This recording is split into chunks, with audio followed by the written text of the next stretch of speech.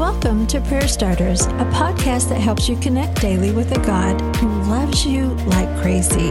Each episode shares a scripture, a drop of encouragement, and a prayer starter to begin a conversation with God right where you are. Meanwhile, the older son was in the fields working. When he returned home, he heard music and dancing in the house, and he asked one of the servants what was going on. "Your brother is back," he was told, "and your father has killed the fattened calf. We're celebrating because of his safe return." Luke 15:25-27.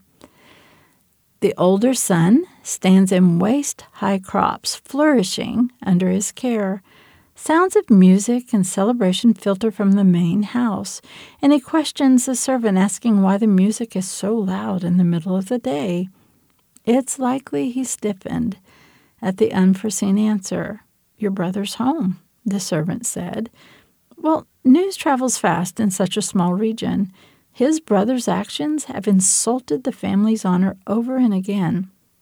The more that the older brother has worked to honor the family, the more it seems that the younger brother worked to embarrass them.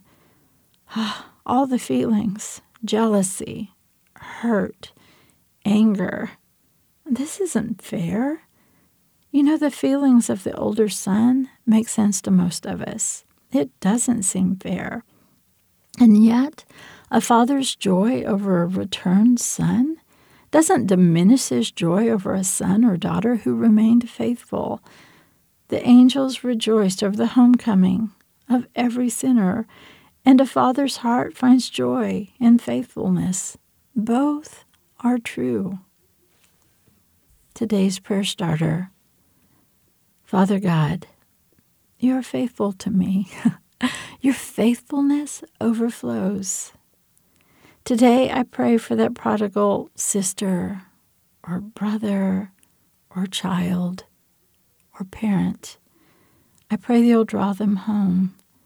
I pray for restoration, not just in their lives, but in their identity, that they'll see themselves once again as a child of the Most High God.